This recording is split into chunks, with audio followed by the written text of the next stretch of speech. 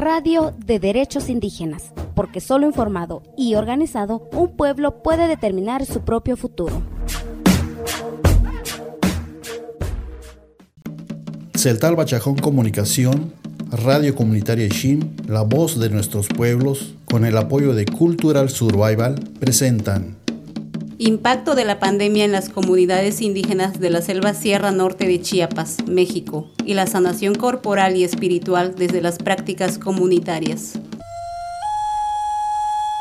El impacto de la pandemia síndrome respiratorio agudo grave por coronavirus, mejor conocido como COVID-19, en las comunidades indígenas de la selva y Sierra Norte de Chiapas, México, se vivió en distintos niveles según los resultados de una investigación que el colectivo Tzeltal Bachajón Comunicación realizó en las más de 320 comunidades indígenas tzeltales y choles de los municipios de Palenque, Salto de Agua, Chilón, Yajalón, Tila, Sabanilla, Ocosingo, playas de Catazajá, La Libertad y Tumbalá.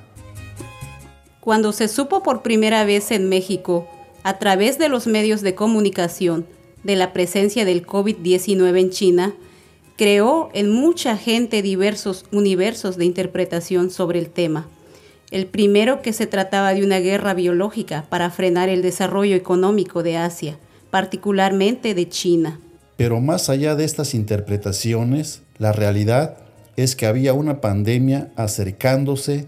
En ese sentido, diversas iniciativas comunitarias se pusieron en práctica para resguardarse y protegerse.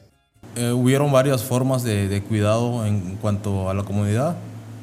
Se utilizaron varias estrategias, por ejemplo, el convocar a los pobladores y pasarles la información, evitando la salida a la ciudad para las compras. También se les avisó a los familiares de las personas de la comunidad que trabajan fuera, que trabajan en ciudad, evitando que regresaran a visitar a sus familiares. Se pusieron letreros o tableros en la entrada. La autoridad tocó ese punto de la pandemia de que pues las rutas del ejido pues no podrían estar estando en la ciudad, de que pues tenían el miedo de que se contagiaran del COVID, y pues como medida de prevención solo salía como 2 camionetas al día en el ejido para poder transportarse, y pues también personas que tenían que ser mayor no permitían a menores de edad a salir. Ante el caos presente, algunas familias hicieron compras de pánico. Se encarecieron los productos básicos en las comunidades indígenas, se cerraron pequeñas tiendas de abarrotes, entre otras reacciones importantes. Pues en mi caso, yo hice compras por temor a que, como iba lo de la pandemia, cerraran las tiendas y ya no nos dejaran comprar o entrar a las tiendas por las medidas de seguridad que estaban poniendo. Una de las primeras comunidades que presentó un primer caso positivo de COVID-19 fue la comunidad indígena Zoque de Nuevo Francisco León, municipio de Ocosingo, Chiapas. Lo que nosotros vimos acá en el pueblo, en la comunidad donde andamos, fue que primero apareció esa enfermedad, lo anunciaron. Cuando empezó a observarse más, ya pues cuando dieron las autoridades el anuncio que ya había infectados de esa enfermedad llamada COVID-19, ya de ahí empezó todo, empezó a señalarse que ya había infectados tal persona, y se ahorcó porque sintió mucha culpa porque podía enfermar a toda su familia, y de así expandir la enfermedad igual entre las otras casas, otros vecinos que estaban cerca de ellos. Ante la preocupación generalizada por el caos y zozobra provocada con la presencia del coronavirus en las comunidades indígenas, era ya una obligación necesaria conocer qué estaba pasando en la práctica. Al respecto, uno de los compañeros de Tzeltalpa Chajón Comunicación que estuvo en el proceso de investigación del impacto de la pandemia en las comunidades indígenas nos dice: Durante y después de la pandemia en las poblaciones rurales se vio que entre más grande es la comunidad indígena, mayor es el número de población, mayor es la negación que existe el virus y mayor es el número de muertos. Esta situación se le vincula de manera directa a las personas que se movieron sin precaución de la ciudad a la comunidad y viceversa, de la comunidad a la ciudad, exponiéndose al contagio. También se le relaciona más con el retorno de los jóvenes migrantes trabajadores que están infectados, contagian a su familia y a la comunidad al mismo tiempo. El sistema precario de salud pública del Estado se vio rebasado al no haber un plan de contingencia para abordar con eficiencia el tema de la pandemia a nivel local, regional, ni mucho menos frenar el progresivo contagio en la población indígena. En ese sentido, los pueblos reactivaron ideas de recuperación de sabidurías ancestrales vinculadas con la medicina tradicional, herbolaria, que pronto se traducen en acciones concretas para evitar la pandemia o por lo menos fortalecer el sistema inmune. Las comunidades lo que recurrieron es a la herbolaria, regresaron a la búsqueda de medicina tradicional, que bueno, anteriormente muchos abuelos y abuelas ya conocían de diferentes hierbas que sanan y han sanado milenariamente a las comunidades indígenas. Y ante la carencia de medicamentos alópatas, las comunidades lo que hicieron fue acercarse de vuelta a la herbolaria. Preparábamos lo que eran los tés de manzanilla, jengibre con limón, miel, té de zacate limón, cebolla, orégano, para ayudar a expulsar todo eso que estaba en nuestro organismo. Quienes trabajaron más directamente la iniciativa de la herbolaria fueron las personas mayores, por su amplia experiencia en la vida, sin doctores y sin la medicina occidental. En ese sentido, el traspatio, la parcela, la selva, las montañas fueron verdaderos farmacias naturales en la sanación corporal de los pueblos indígenas durante la pandemia. Aquí lo que más se usó para el COVID fueron los tés.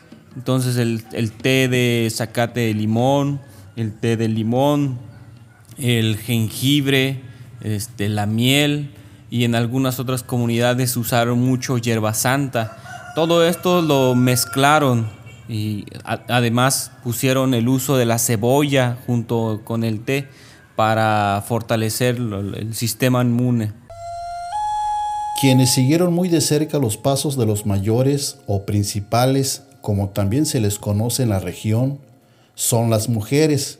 La participación de las mujeres sería en darle infusiones al esposo cuando le dio fiebre, y a los hijos, cuidarlos un poco más, abrigarlos en tiempo de fresco, apoyando a que coman más verduras en ese tiempo para que el cuerpo esté más fuerte, para que no le pegue tan fuerte esa enfermedad. A la par de esta práctica herbolaria se trabajó la parte espiritual. Como dijera un líder indígena guatemalteco, la enfermedad llegó para quedarse. Hay que aprender a convivir con ella.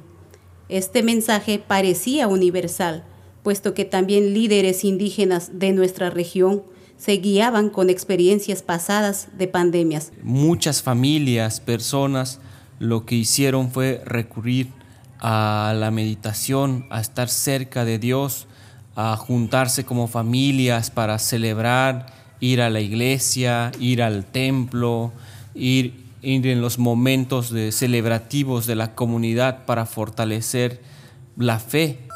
Y he escuchado que las iglesias lo que hicieron fue abrir los espacios para que puedan ir grupos o personas para tener como la intimidad y acercamiento con Dios, poder hablarse, poder desahogarse. Eso fue un momento muy, muy bonito, porque pues tenemos poca oportunidad a veces de estar conectados con el Ser Supremo, con Dios, con nuestra espiritualidad, darnos un momento para reflexionar. Eso pues pocas veces lo tenemos, y esta pandemia propició a que pues el acercamiento con Dios, además de asumir que la muerte pues no lo es todo, ¿no? La muerte también en estas partes de Chiapas, en las comunidades indígenas, la muerte significa también un momento de compartir.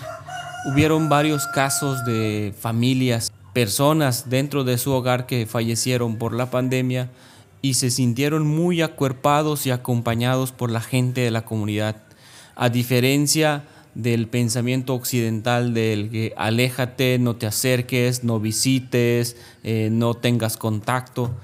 Y aquí la comunidad lo que hizo fue el contrario, juntarse para celebrar, darse un momento para despedirse del amigo, del difunto, tener un momento de duelo. Y además es un momento del que también la misma muerte lo unía a la gente, ¿no? La necesaria práctica de la sanación espiritual de las comunidades, pueblos y familias indígenas estuvo vinculada con la pérdida de los seres queridos que no lograron superar el embate del COVID-19. La sanación espiritual tenía que iniciar con la misa de cuerpo presente en el templo y o lugares sagrados donde la comunidad participa en su totalidad. Posterior a ese acto solemne, la comunidad acompaña de manera directa a la familia en el proceso de duelo y aceptación por la pérdida del ser querido durante los próximos 8 días, tiempo que exige las leyes divinas para terminar de aceptar la partida y despedida del ser amado a la otra vida. Sí, después de que fallece la persona, después de haber sepultado, también dentro de la familia, los dolientes siguen teniendo pues mucha sensibilidad, mucha tristeza, y es aquí donde las familias de las comunidades siguen compartiendo ese dolor y se juntan por las tardes a convivir dentro del hogar de los dolientes para no sentir tan pesado la partida de un ser querido. Entonces eso se hace todas las tardes hasta que cumple 8 días y se hace un novenario, un rezo, y comparten y conviven de vuelta a la familia. Es parte de la sanación y es parte del modo de despedir de un ser querido aquí en las comunidades indígenas. Hay que aceptar que conforme la comunidad indígena joven va creciendo, moviéndose y buscando vivir una vida distinta, rodeado de comodidad, como falsamente se cree la vida citadina, pierden mucho los valores originarios y por ende la forma de cómo se debe aceptar que existe una pandemia que no perdona las irresponsabilidades. En tiempos de pandemia, se reafirma que la única fuente de sanación corporal y espiritual de los pueblos indígenas celtales, choles, zoques y tzotziles de varios municipios de la región Selva y Sierra Norte de Chiapas, México, estuvo y está en el entorno comunitario, natural y en la fe hacia los dioses del cerro y las montañas. Esta fue una producción de Tzeltal Chajón Comunicación, Radio Comunitaria Ixim, la voz de nuestros pueblos, con el apoyo de Cultural Survival. Cuéntenos qué desea escuchar sobre derechos de pueblos indígenas. Búscanos en Facebook y Twitter como CSORG72.